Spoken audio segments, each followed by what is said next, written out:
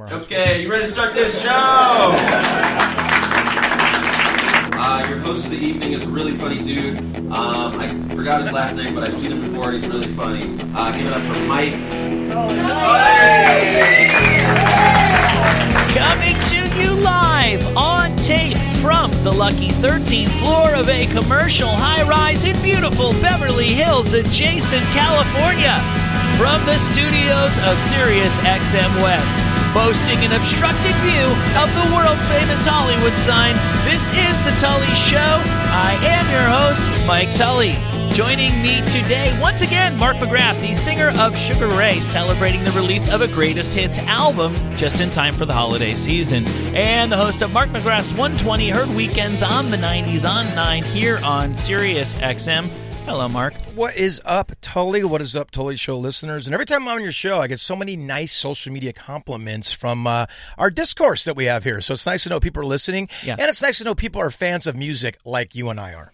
It's true. I agree to all of the above. I was just at an Ellis Mania, and quite a number of people who talked to me about this show primarily said that they like it when you're on, so thanks for coming. Well, I appreciate you having me for sure, bro. And you know, I stole something you do too in your intro because I think it's so funny. Because I not to show the wizard behind the curtain, but you know, sometimes I don't always tape my Mark McGrath's 120 in a studio, and I've stolen the live to tape from my closet in my master bedroom. So shout out to Tully if you hear that on the 120, you know where it's coming from. You're smarter than me. You're funnier than me. I don't think people really pay attention to what you say. As long as you get the yeah, just the inflections. One of these days, I'll just swap it out with the ingredients of shampoo, and we'll see if anybody notices. Rinse and repeat. So I haven't seen you in a while. Anything new and notable going on with you? You do have a greatest hits album coming out. Yeah, you know, it's interesting. We were on Atlantic Records forever and a day, and a publisher came and bought our catalog off Atlantic Records, meaning we had an outstanding debt. They paid it to Atlantic Records and proceeded to own our catalog. Wait, Sugar Ray you guys owed money? Hey, can you believe that?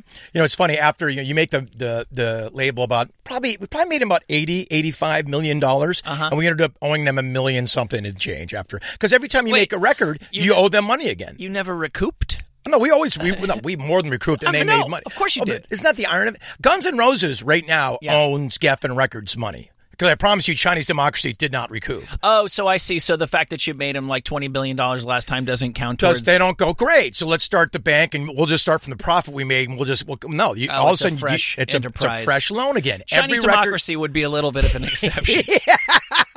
10 years to make, and my God, how many players did they have and made it around the world in so many studios? And I actually like that record. I don't know about you, but there's some good songs on there. I think we've discussed this. There's 2 or 3 good songs, and I think Better is better than anything on the Use Your Illusions that wasn't written for the Use Your Illusions. Better is really, really good. Don't really matter. Did you see the Guns N' Roses reunion tour at all? No. I would go. We talked about not having the full lineup, which meant a lot to me too. That would be the one that would get me over the edge to go see them. As a 50-year-old man, father of 2, angry person, doesn't like to deal with humanity. Yeah. That's the thing that would get me out there going. If they were all 5 there, that's how much that band meant to me, and that record in particular.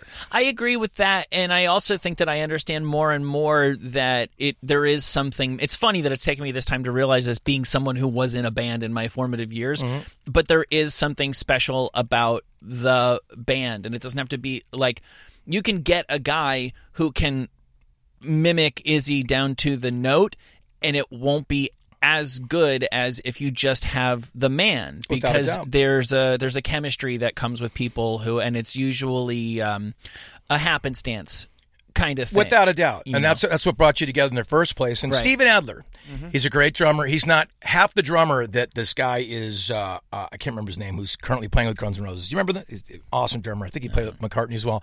He's not half the drummer, but his swing is what made those Guns N' records work, and certainly Appetite work. And when I watch him playing his Adler's Appetite thing, you could just see the feel, the pocket he's in are with those songs. I don't want to say they're missing, but it's certainly what made them great on record. So there was something about chemistry. And I love my favorite band in the world all time is The Cult. You know, and I remember when the drummer left. All time. Of all time, The Cult. I mean, actually, Sex Pistols are one that got me to go on stage because it let me know that anybody could do it. But I keep hearing that. You were the same age, just about. I'm 50. Yeah. Oh, we're not the same age. Yeah, no, we're not even close. What are you, 32? Because people always say, come on. 41 years old. Baby face, God dude. damn it. Baby face. My man, Mark McGrath. My man, Mark McGrath. I feel like I'm in prison again. The Sex Pistols, I think I understand more. Okay, because here's my quick thing on them. Guns N' Roses name dropped the Sex Pistols. Duff was always wearing a chain around his neck that he was just like, yeah, Sid Vicious did it. I ripped it off. So I'm like, oh, I'm going to love that. And I went and listened to it, and I was like, this is ancient. This is so slow. This doesn't rock at all. And I always try to keep that in mind when I go, oh, that band wasn't that long ago. Sex Pistols, Nevermind the Bollocks, was only 10 years old when Appetite for Destruction came out, and it sounded like it was dinosaur rock to me, a 12-year-old boy. But as time goes on, I get it. I can definitely see how they would have been such a shock to the system, and I even got Johnny Rotten to admit they were just like a good rock and roll band. He's like, I would have gotten angry at you for saying that in '77, but now enough time's gone past. They're just good rock and roll songs. I'm glad to hear him admit that, because they were more like the Faces or the Stones even, or the Who than they were Black Flag or Circle Jerks. And mind you, they were Lewis and Clarking punk rock back then. There was just there was the New York Dolls, the Ramones had hit, but like there wasn't this punk rock has to be fast sort of attitude. So they wrote a great rock and roll record that to me has withstood the test of time. But what they did, which is most important, is they gave everybody an inclination or a will to get on stage. So now, for better or worse, that happened. And that's the reason why I'm talking to you. For better and worse. Well, that's what I'm saying. That's the reason I'm talking to you. The reason why I got on stage is because, Johnny Rotten, I named my son Lydon after the man, for the love of God, got me to think if you just had the balls and the will to get on stage, you could do it. And I did. And look, I've said this a million times. No one's ever going to confuse my voice with Pavarotti. I've got a tone. I don't have a range at all, but I've got a tone that I figured out because I wanted to be on stage. And I think that's what the Sex Pistols brought to me. I also think they made a hell of a record. I don't think there's a better debut record, possibly Guns N' Roses, and it still stands the test of time because I was there. I'm old enough to remember when it came out, totally. So I didn't have any preconceptions of what it should be. It was just this wow, and there was cussing in it. Right. There had been no cussing in records. It was F this and F that, F it all, F and I'm like, oh my God, the world's going to end. Kind of like when I heard NWA say F the police. I go, we're all going to die. It had, it sort of, no, you know what I mean? It had that sort of impression on me. Oh my, the world's going to end with this music, and that's why the Pistols really delivered to me. Well, you can't put yourself in the shoes of. By the time I heard the Sex Pistols, I had already heard pale imitations of the Sex Pistols. Absolutely. And you can never go home again. But that wasn't what I was going to say. Is I think now I understand the Sex Pistols and what it meant and what it might have sounded like the day it came out a little bit better. It was dangerous. It was dangerous. It took on the government. People were going to jail. I mean, it was like you didn't know where the parameters were. It was, you didn't know, is this going to end music? Is Johnny Rotten, are they going to be lynched? Johnny Rotten was physically beaten up. If you're a punk rocker back in the day, you got threatened. I know it's impossible to believe right now when you go to Hot Topic and you see, the guy, the cashier with a, FU tattooed on his forehead.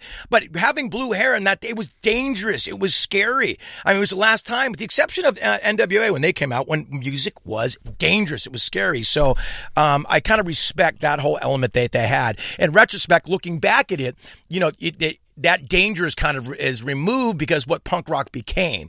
But at the time, it was something. It was like Johnny Rotten said, angers and energy. It was different, man. It was scary. So two things. I get the Sex Pistols thing, I think, better than I did. The Ramones thing is still hard for me to wrap my head around because the wide variety of people. U2 had a song on that album that everyone got mad that was on their phone for free about how nothing would have happened. I heard Joey Ramone sing, and I'm like, I just cannot draw a line from what the Ramones were doing in 77 and what U2 was doing by 81 or 82. I mean, Frank Black from the Pixies has a song, I Heard Ramona Sing, and it's very transparently about I heard the Ramones and was like, I could do that. And I can't draw a line from Hey Ho, Let's Go to, which to me is like inspired, tightly performed children's music. I can't argue with that at all. I'm not saying I hate the Ramones. I've just never been able to understand what a profound and wide impact they had other than, hey man, they just showed me anybody could do it. And maybe that's all it was. Well, I can tell you why I did for a lot of these bands. What was the first record you ever learned to play? Me and Dr. Feelgood. Well, then, I mean, you're so Indian cool. Dr. Feelgood sold like 15 million. No, I'm kidding. That's okay, but that was more technically proficient than a Ramones record. If you bought a guitar at Guitar Center or wherever you bought your electric guitar, you got one for Christmas, you couldn't play. If you could get your 2 fingers to play those 2 strings, you could play the first Ramones record. And I think that's what brought us all to the Ramones. And, it's catchy, it's good stuff, and it's also harkens back to 50s sort of rock and roll. There's a real, for sure. They loved Buddy Holly. They loved all those, the girl groups. The Word is a Bird. No, those one-hit wonder, trashy, trash things you hear on Little Steven's Underground. I mean, the Ramones were inspired by a lot of that. So I see a lot of that. I think Bono writing a song about that at his age is more him trying to be cool and a little bit of revisionist history on his end. Yeah. To sort of add to his sort of like, his influences and his wealth of just cool at that point. Mm-hmm. I think, let's be honest, U2 has mined every influence. They're done. I mean, what can they write about anymore? They've done everything. So at that point, he's like, well, Ramones meant to me more than I think they do. Let me write a record about it. I did like that one U2 song where he was talking about like searching for something on a deeper level. Oh, yeah. In a material world. You mean everyone? You mean I enjoyed that one. The question, is God real? That one, I think that was a single. Yeah. Though the coolest thing I ever saw, though, was, did you see the Eagles of Death Metal documentary? No, I did not. Dude, I recommend it. I mean, they did a very cool thing when obviously the Bataclan fiasco happened, and U2 brought the Eagles Death Metal back to sing Patti Smith's People Have the Power at the arena there in Paris. It was a really, really cool, powerful moment. Hopefully people know what I'm talking about. If you don't, rent that Eagles of documentary. It was made by Tom Hanks' son, Colin Hanks, and who did All Things Must Pass, the Tower Records story. Oh, okay. And so it's really well made, incredible footage. I mean, the thing about documentaries that make them great to me is when there's a wealth of footage that you can see and just choose from, and when it's made with a great through line. And it was made in real time, too, so it's good stuff. So I digress, but that's what we do here. I make fun of U2, but I like U2 and I respect them a lot. Whenever you go as big as they have gone, there's no way to do that without you become a broad character and a bit of a cartoon. Oh, you have to. And you leave yourself open to jokes. And I mean, show me the perennial stadium act that you can't. Bruce Springsteen is a bit. Then you're doing it wrong if you're not there. You know what I'm saying? Exactly. And I always dug something that they said about, I believe it was specifically about Radiohead, that it was Radiohead and Pearl Jam, where they were like, it's just a sign of the times. When we realized that we were in the ballpark, that we could go for it and we could be maybe the biggest band in the world, that really motivated us, and we decided to take it to the next level, and it probably made us better, that opportunity to grow into that size and shape.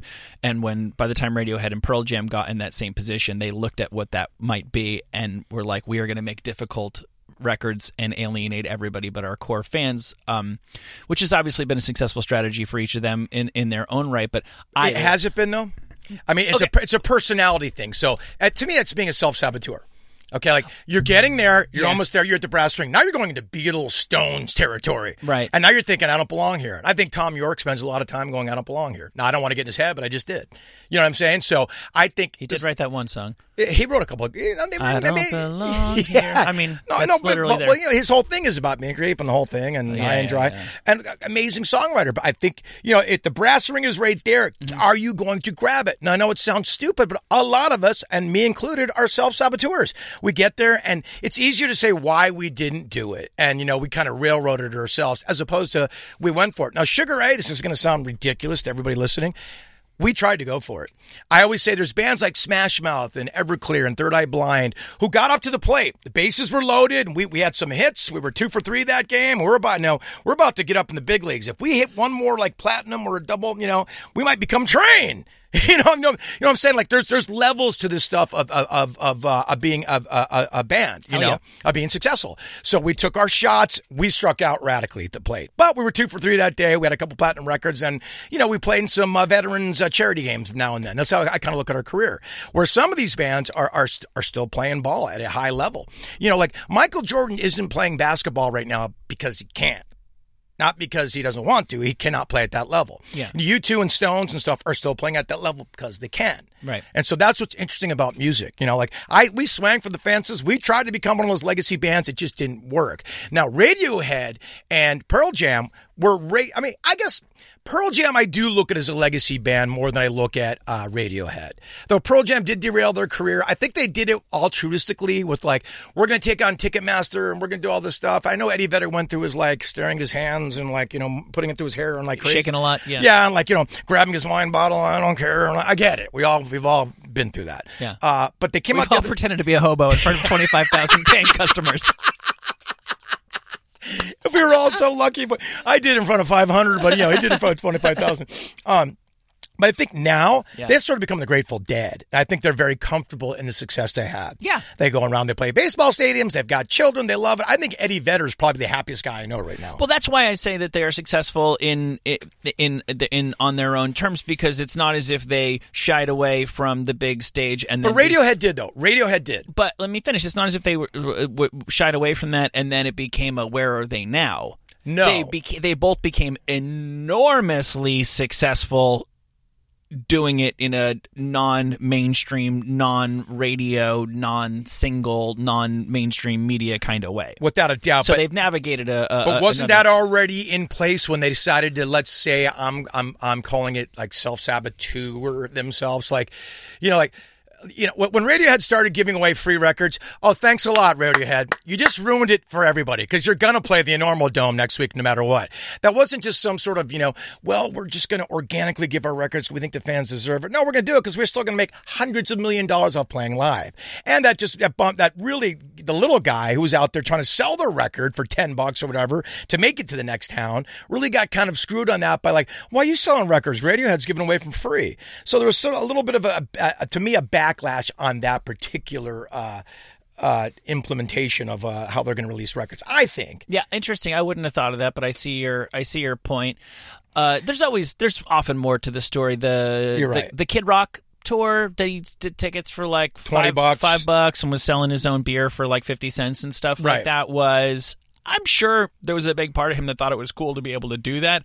It was also the most lucrative tour he ever did. Right, exactly. And also made the most sense because the numbers were done. They probably went, look, people are going to go to Kid Rock show for $20. They're not going to go for $35. Yes. And so he kind of framed it in different. He's a very smart guy. Yeah. And said, look, here we go. And plus you're getting ZZ Top with me and stuff. You know what I mean? You're getting three great bands and $20. And well, I think the way that they did it is he waived a lot of guarantees on it. Right. So he stood to make money if people came. Which is one of the reasons why that was such a well-promoted tour. Exactly.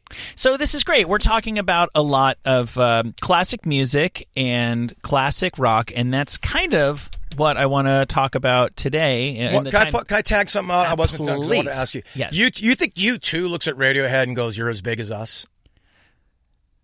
No. I don't know. Good. I was hoping you felt the same way. No. Because I think U2 still delivered on the radio side, on the single side. Yeah. On the, U2's biggest records was in 2001, 2002.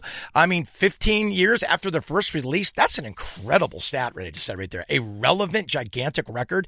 And they're still making records that are, what's relevant anymore? But still making records that chart, at least, Yeah, I think they just wanted different things. I think that Radiohead, many people consider, like, nobody's really going to crack the pantheon anymore. Nobody's ever going to say with a straight face, so-and-so is better than the Beatles. No. When, they're not gods. It's sort of like the attitude we have towards the Founding Fathers. Like, they were just dudes. Men. Yeah.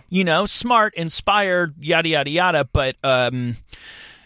they were infallible. I think Radiohead enjoys as high a credibility among people with a credible opinion in rock music as is possible. I completely concur with that. And U2 can't.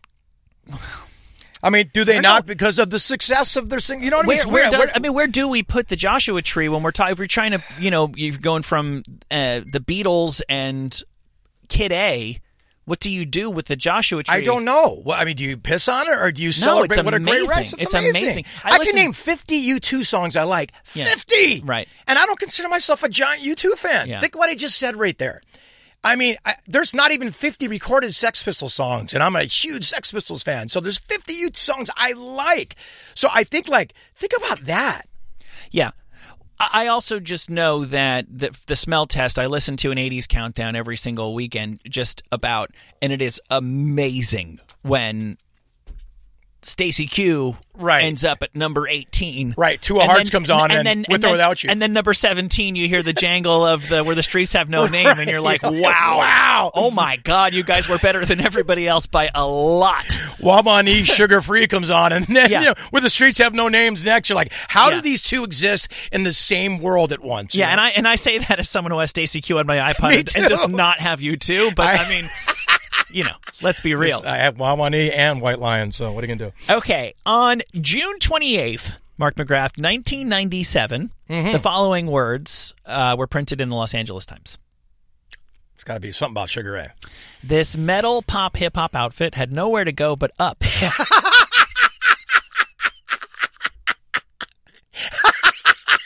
Sorry. Told you it's about Sugar Ray. After its imbecilic debut album. Did Robert Hilburn write that? I didn't. You know what? I wrote down a lot of the critics. Sorry, I'm sorry, I don't sorry. have the name of the critic on this particular time on this particular album. With this album, the band graduates from idiocy to banality.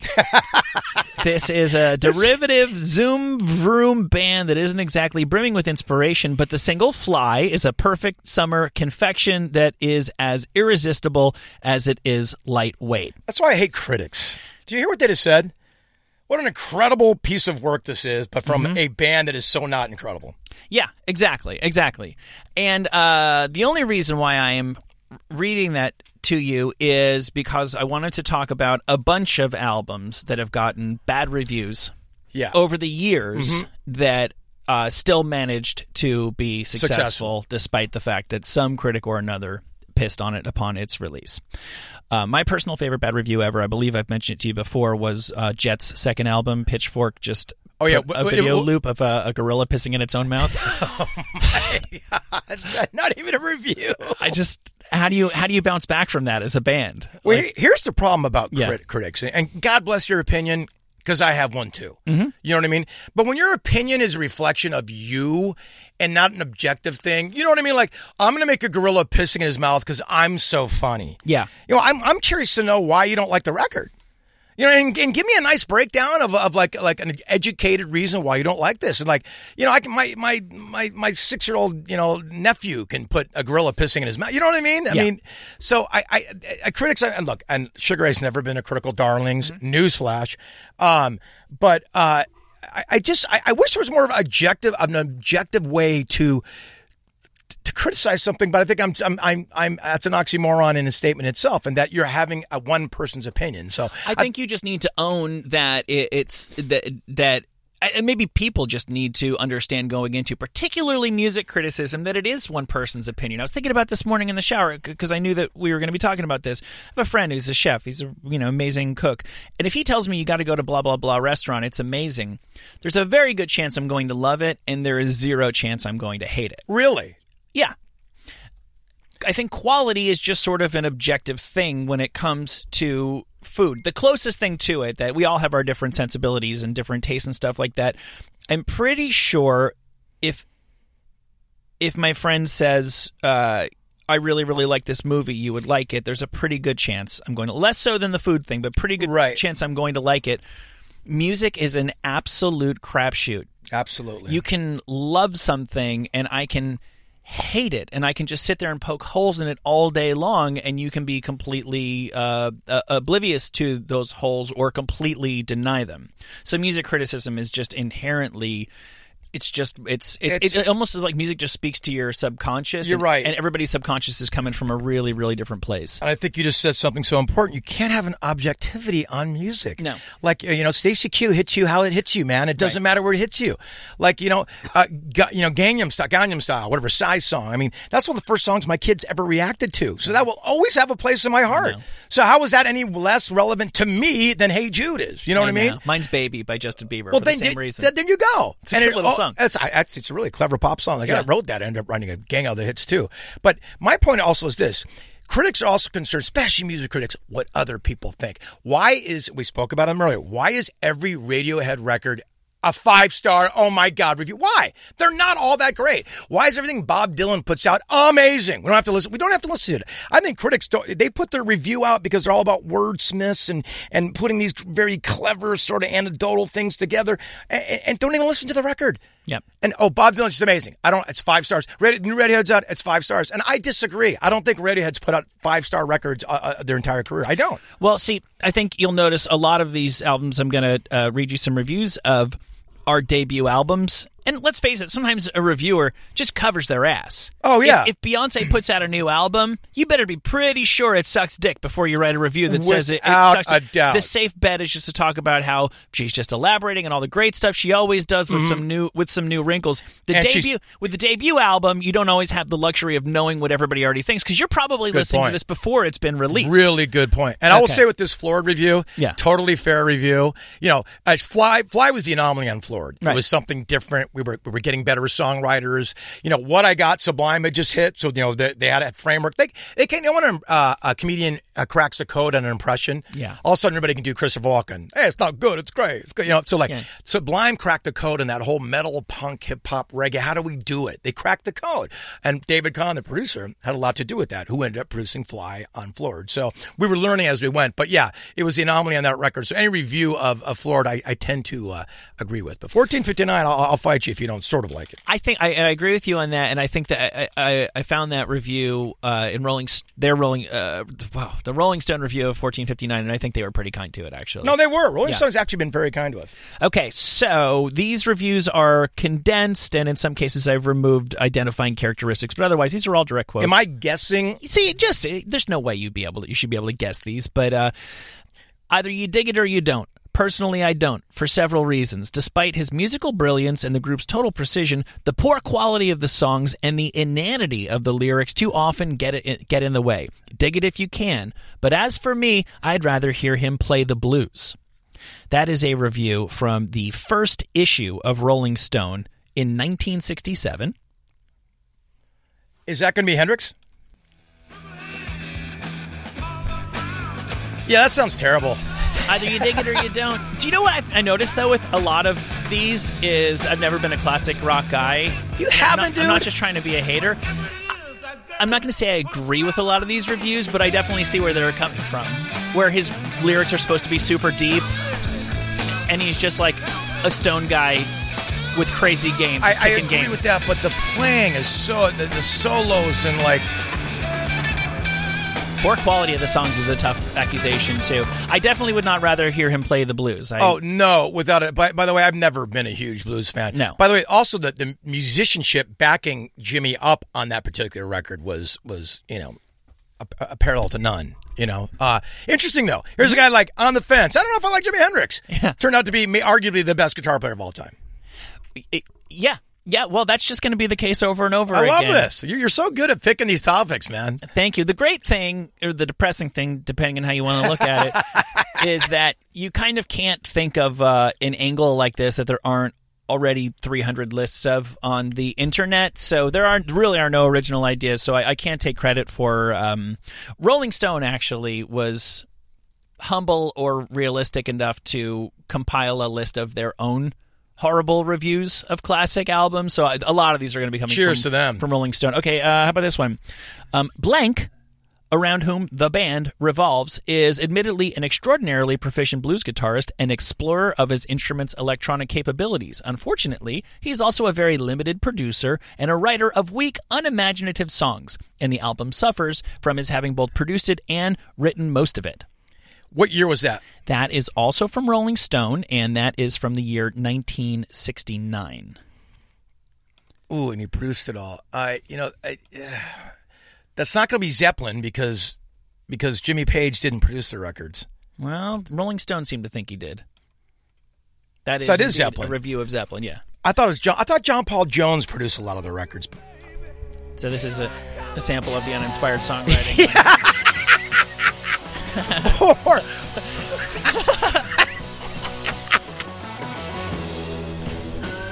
Shitty production. Boy, they were tough back then, critics, man, weren't they? Hendrix and Zepp both got dissed. Imagine the revisionist criticism today if someone wrote on this, what we know now about these bands. Oh, Rolling Stone did. They went back on a lot of these. Oh, they redid it. And they would say, 20 years later, here's the review that we did, where they have no choice but to just let me figure out new and innovative ways to fillet this band. If you want to get in the Rock and Roll Hall of Fame, this is a debut record you start with, right? Yeah. That's almost like the thing. So also, but interesting. Remember we did the thing borrowing from others. Remember the plagiarism theme we had? Yeah. So this wasn't really illuminated then in the Led Zeppelin scope. Then wasn't really known that they borrowed radically from a lot of songs that we. So it's interesting that they were even not rewarded for borrowing the songs that they borrowed that were already classics. You know what I'm saying? Yeah, I know what you mean. Yeah, you can't say it was shitty songwriting when it was stolen from a song that was already good. Right. When like Jelly Roll Morton already made it a hit like in 51. Yeah, and they also shit on Robert Plant in that review. What did they say about him? Something to the effect of he's as foppish as Rod Stewart, but not as good. See, that's a personal thing. Mm-hmm. Foppish is what you call Hugh Grant. He's English. His hair foppish. He's foppish. He's pretty foppish. Yeah, it's not a again. It's not a great thing, Mark. I'm not going to use the word objective again in music because music is so subjective. Forget it. You know. Remember when you were young, you used to like music according to how it made you look. Meaning, like, you know, I always loved the Damned, the Sex Pistols, Sham 69, and I do love those bands, but I wouldn't go outside that scope. Then I fell in love, and my heart was broken, and Air Supply songs started making perfect sense. And Sinatra spoke to me from all corners of the world. I went Roy Orbison. You went Orbison? My first big heartbreak. One of the most beautiful voices of all time. It's over. Well, my point is, you got to really dig that one in. It's over. And how about Crying? Crying? Oh, I know. My God, one of the greatest songs written doing of all those. Katie Lang's version, fantastic of that. But I think the point is, you can't enjoy music until you've lived a little life. Yeah. You know, that's why all these, like, you know, Gucci gang, all this mumble stuff. I mean, it appeals to the young folk because that's what they just know, party, this, that, and the other. Wait till you get their hearts broken. Then you're going to take out, Kanye's 808 Heartbeats and Heartbreaks and whatever the hell that's called. That's when I got into R&B. Kanye? R&B. Yeah. When you got your heart broken? No, just when I became an adult. I've said this a million times, but it's true. Like, pop music and rock music are about young love. R&B is about, like, real love, sex among people with stretch marks. I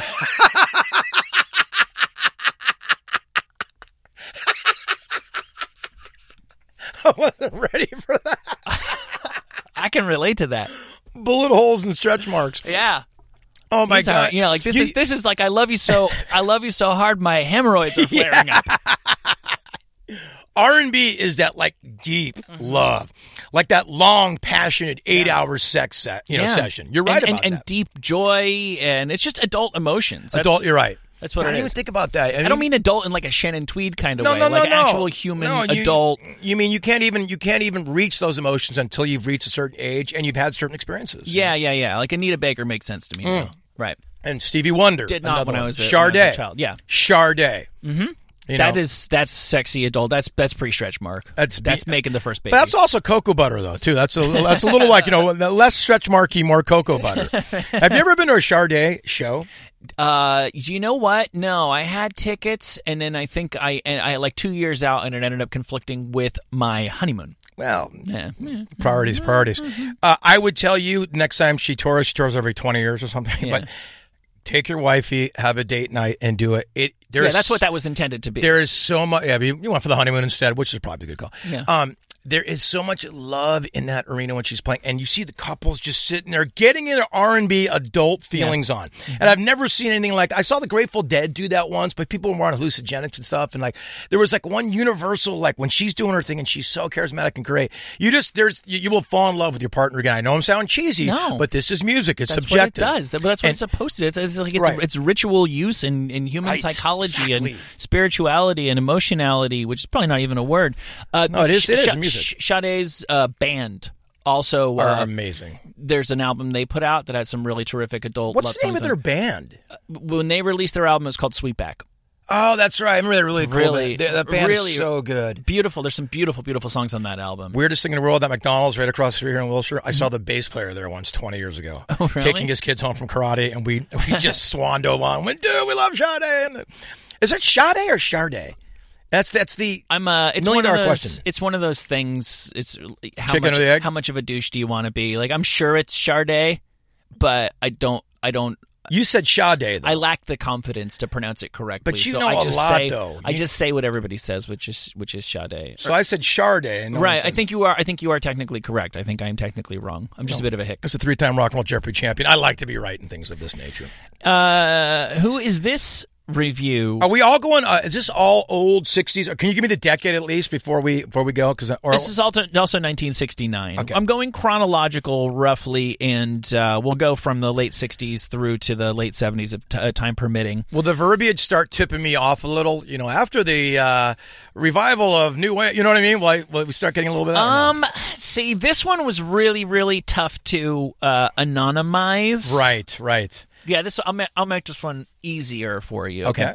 It has 15 fine minutes, and by rock standards, that's a lot. Having said that, I must also say the rest of this album is unmitigated disaster. I heard that before. The 6 tracks on the first side and the opening 2 tracks on the flip are all write-offs. There's a nursery rhyme, a quick burst of sub-Brian Wilson, 2 songs by, they name a band member, Mediocrity Incarnate, yet another slice of 20s nostalgia, and an endless slow blues. Wow. The badness ranges from mere gentle tedium to cringing embarrassment. Wow. This review appeared in the New York Times, the paper of record, in 1969. Phenomenal. The Brian Wilson reference is probably throwing me off more than it's helped me, isn't it? Yes and no. This feels like it's a Turtles type band, a Strawberry Alarm Clock type thing happening. Is it going to be the Doors? Because the 2 songs on the other side. Oh my God! Here's a review of Abbey Road. You've got to be kidding me. I'll read you a little bit more. The blues, for instance, is horribly out of tune, and Ringo's ditty is purest Mickey Mouse. The only interesting failures are 2 numbers by John Lennon, Come Together and Oh Darling. Come Together is a slowed-down reworking of Chuck Berry's You Can't Catch Me, and is intriguing only as a sign of just how low Lennon can sink these days. Wow! Come Together and Oh Darling, 2 of the greatest vocal performances of... are you kidding me?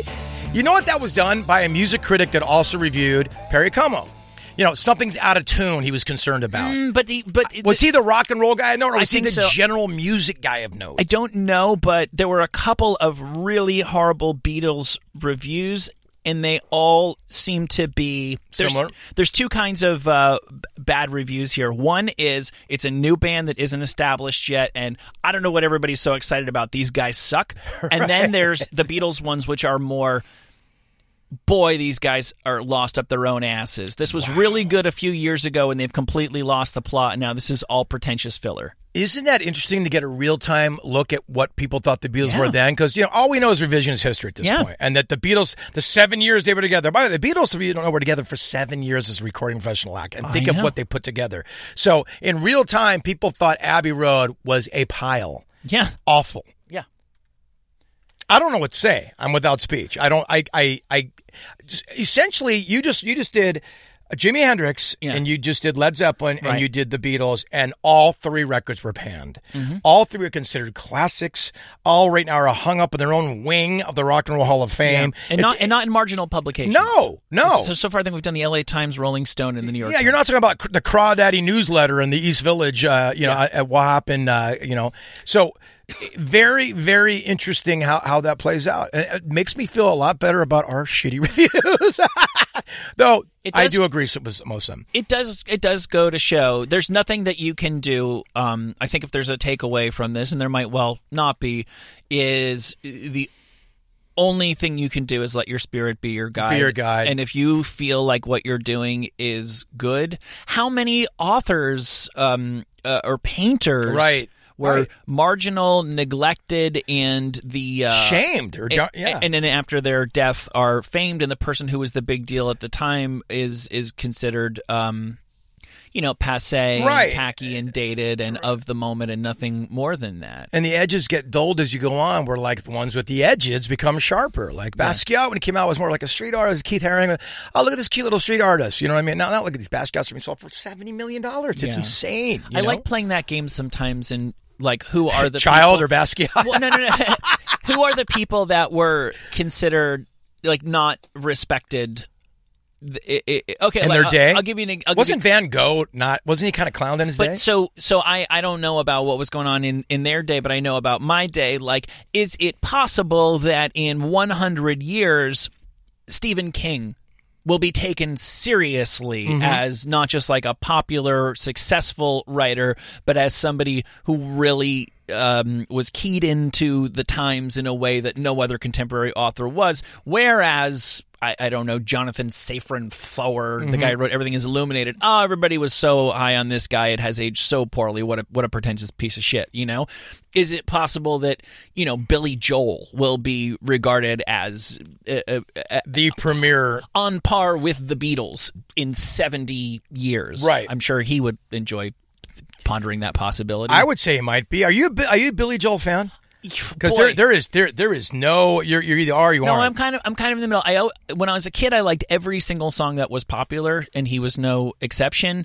And then as soon as I got any taste at all, I was like, this guy, he just lays it on really thick. His persona is schmarmy. Very schmarmy, and I was listening to Matter of Trust this weekend, and the whole 1, 2, 2, 3, 4. Yeah, it's a just little like, affected. Oh boy, man. You know, he's a little affected. But having been said, I mean, who's written more? Like there's McCartney, maybe. McCartney's the only one. McCartney's the only one where when what was it when he wrote Let It Be or one of the big ones, just went around town playing it for people, and he's like, "This is something, right? Like, tell me where did I take this from?" And they're like, "No, dude, that's your song." Yeah. Songs that you can't believe didn't exist before they were written. You know, She's Got a Way and stuff. It doesn't matter if you like it or not. These are fucking carved in granite. Are just classics. Like beyond songs. They're movements. Aliens would understand what this is all about, and I don't know that anybody put him way ahead of Elton John in that regard, and I think Elton John enjoys a slightly better critical reputation. I would say you're entirely right with that for sure. You know. Yeah, I just think just the wealth of material. I just look at what he's done and how much he's survived. And as a solo performer. Yeah, and he's a solo performer as well. And he's super, super talented. There's no denying that. I think he's a better piano player than Elton John. I think Elton would admit that. Mm-hmm. I mean, he scores classical things. He's so bored with, I heard him on Stern talking about how he's so bored with pop music that he just, it bores him to death. Yeah. That he writes scores and all that. So he's just a true musician. And I've liked Billy Joel more as I've gotten older. I feel the same way. A part of that is the East, now that I'm out of the East Coast and growing older and have my own kids, the really East Coasty stuff rings. New York State of Mind. Yeah, because that song could make it a little dusty in here. I understand. But I feel the same way. And he went out on a high note. I'm pretty sure River of Dreams was his last album. It was, right? 91? One of my favorite songs by him is dun, dun, dun, dun, dun, dun. She Comes to Me at Night. This is embarrassing. All About Soul. I really like that song. It's not the greatest song ever, but most people's last album doesn't have anything close awful. to. Yeah, exactly. And River of Dreams is great. It's all right. He took that from somewhere. In the middle of the night. Yeah. Well, it feels like an old 50s doo-wop type thing. But he was very influenced by all that. But by the way, if Billy Joel is going to rip off a song every now and then, God bless you. You've written enough of your own. You're a talented man. Agreed. I think you'll be able to guess this review. This is from 1970 in Rolling Stone. Okay. They are hyped as a rockin' ritual celebration of the Satanic Mass or some such claptrap. Black Sabbath. Well, they're not that bad, but that's about all the credit you can give them. I didn't know that they were so snarky back then. Yeah, this is Lester Bangs. It was kind of his... Oh, yeah, he was all about that. The whole album is a shuck, despite the murky song titles. What does shuck mean? I don't know. And some inane lyrics that sound like Vanilla Fudge paying tribute to Aleister Crowley. The album has nothing to do with spiritualism, the occult, or anything much except stiff recitations of Cream cliches that sound like musicians learned them out of a book, grinding on and on with dogged persistence. Vocals are sparse, most of the album being filled with plodding bass lines over which the lead guitar dribbles wooden Claptonisms from the master's tiredest Cream days. My God! Just like Cream, but worse. What a dick he was! Oh my God. Now, mind you, you just said four of the biggest bands in the world, all of them in the Rock and Roll Hall of Fame. You think Lester Bangs would give this a different, if he was alive today, give us a different review today? Go, you know what? I was young. I was in a weird space. I don't know. In my experience, those guys don't tend to back off. Especially him. He never did. I don't know much. I know him by reputation. I was a little bit friendly with Ira Robbins. Really? Do you know familiar with this? Okay, yeah. I worked at a company where he was an executive, and he had an axe to grind with Bruce Springsteen that would never go away. But that's because John Landau was a Rolling Stone guy, and I think they were all maybe a little bit. Of course. I don't want to put words in it, maybe a little bit jealous that one of their own had gone on to become, sure, Springsteen's shadow. But then again, I was when I was looking up classic albums that had bad reviews, and Ira was not a young man in the 90s, they tried to pass off the Rolling Stone review of Nirvana's Nevermind as a bad review, and it was actually it wasn't a 4-star review, it was a 3-star review, but it totally got it, and it completely appreciated what was good about Nirvana. Maybe didn't, which is probably a very appropriate review at the time. Yeah. But Lester Bangs is using words there, phraseology that don't exist. Yeah. So to me, that's, again, it's look at me. But the fact that we know who Lester Bangs is, just shows you what kind of guy he is. It's just, and I love criticism. I'll read. Me too. I'll read reviews of things that I will never actually go and experience. Right. I like reviews, and it just becomes an art unto itself that you use as a jumping off point to throw words around. Sure. It's rock criticism by way of. Who's Hunter S. Thompson. Yeah, you're exactly right. Especially when it's done well, it's interesting to read. Yeah. Well, I'll tell you one thing. It's almost the anti-gauge for me, criticism. When I see someone really go the extra mile, like in this Black Sabbath record, especially movie critics. Like, movie critics are the anti-gauge for me, because what they like are Juno and all these little, and I like, what I mean? I don't like movies like that. So, I guess in the world of criticism, once you become a certain age, you've read enough of it, you kind of can use it as your gauge. Well, you know what I mean? That is, if I read that Lester Bangs review, I would go running by the record. I got to hear this. Yeah. Aleister Crowley and what did he say? Vanilla Fudge. That was a compliment. It was like, I'm there. Let's see if we can bang out 2 more of these in the little time that remains to us. Painfully long year plus in the making finds him invoking most of the L.A. variety of superstardom's weariest cliches in an attempt to obscure his inability to do a good imitation of his earlier self. Truth be told, I listened to the entirety no less than a dozen times before touching typewriter to paper, ultimately managing to come up with only one happy thing to say about it. He still sings awful pretty. That was in Rolling Stone in 1972. He still sings awful pretty? Yep. Well, it's either going to be David Bowie or David Bowie. No, it's another pretty voice. Oh, Neil Young. Yeah. Boy, this was panned. It's one of the most beautiful pieces of music ever written. I think the criticism at the time, and criticism was almost cool back then, right? You couldn't say, boy, I really enjoyed this Neil Young record. I hope you go get it. I think he had gone. I think one of the reasons why that is so well regarded and such a legendary album, Harvest, is because I think he had found his way toward the mainstream. Yes. And it was some of his most accessible stuff, and he never really went there again. And I think people thought that he was going Hollywood and the review suggests that very thing. And if you watched him in Buffalo Springfield, he was the guy that wouldn't perform to the cameras on Ed Sullivan, and he was the real rebel. So this is him selling out his counterparts at Rolling Stone. This might be the last one we can do. Rolling Stone 1973, a disaster, taking the listener into a distorted and degenerate demimonde of paranoia, schizophrenia, degradation, pill-induced violence, and suicide. There are certain records that are so patently offensive that one wishes to take some kind of physical vengeance on the artists that perpetrate them. Wow! Let's see. This can only be... Is it a group? I'm sorry, was it a group or a solo artist? Solo artist. This was his last shot at a once promising career. Boy, so he made it through the 60s. He's by himself. It's not going to be... And it's bombastic, right? I mean... No. They're not doing like a Donovan or something like that. Or no, this is somebody who's incredibly respectable. English or American? American. I'll tell you what, that you won't know.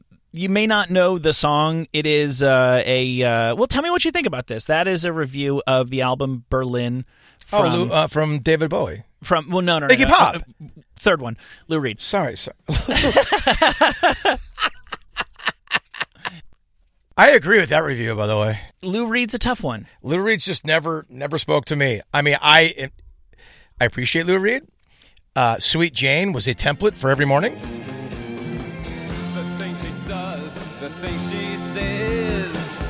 People shouldn't treat others that way. If you don't like that voice, you're out. I thought I could take it all. Just like That's from the Mick Ronson, David Bowie playbook with the backing vocals, just without David Bowie's genius. Yeah. If you thought that Velvet Underground was on its way to something, and then you thought that... Because it's so weird that he's this, like, outsider, difficult artist, but all the songs that I like, and I think all the songs that most people who like him at all like, are his silly pop... Well, Walk on the Wild Side's anything but silly pop to me. Okay. I forgot about Sweet that. Jane's you're amazing. Right. But Stephanie Says and the stuff, the Nico stuff, Femme Fatale, like those are Femme Fatale's a great song. So I love the Nico stuff, and he did that because he had to. He hated that stuff.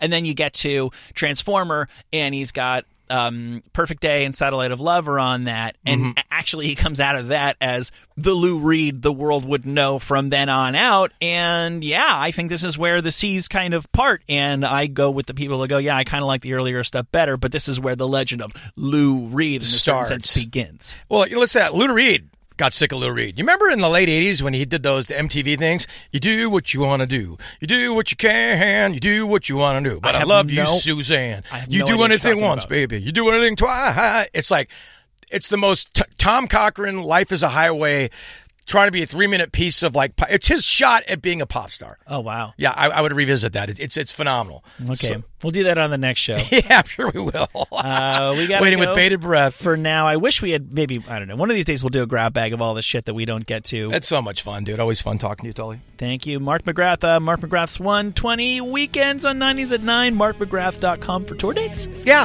Or hit me up on Twitter at Mark_McGrath. Love hearing from you guys.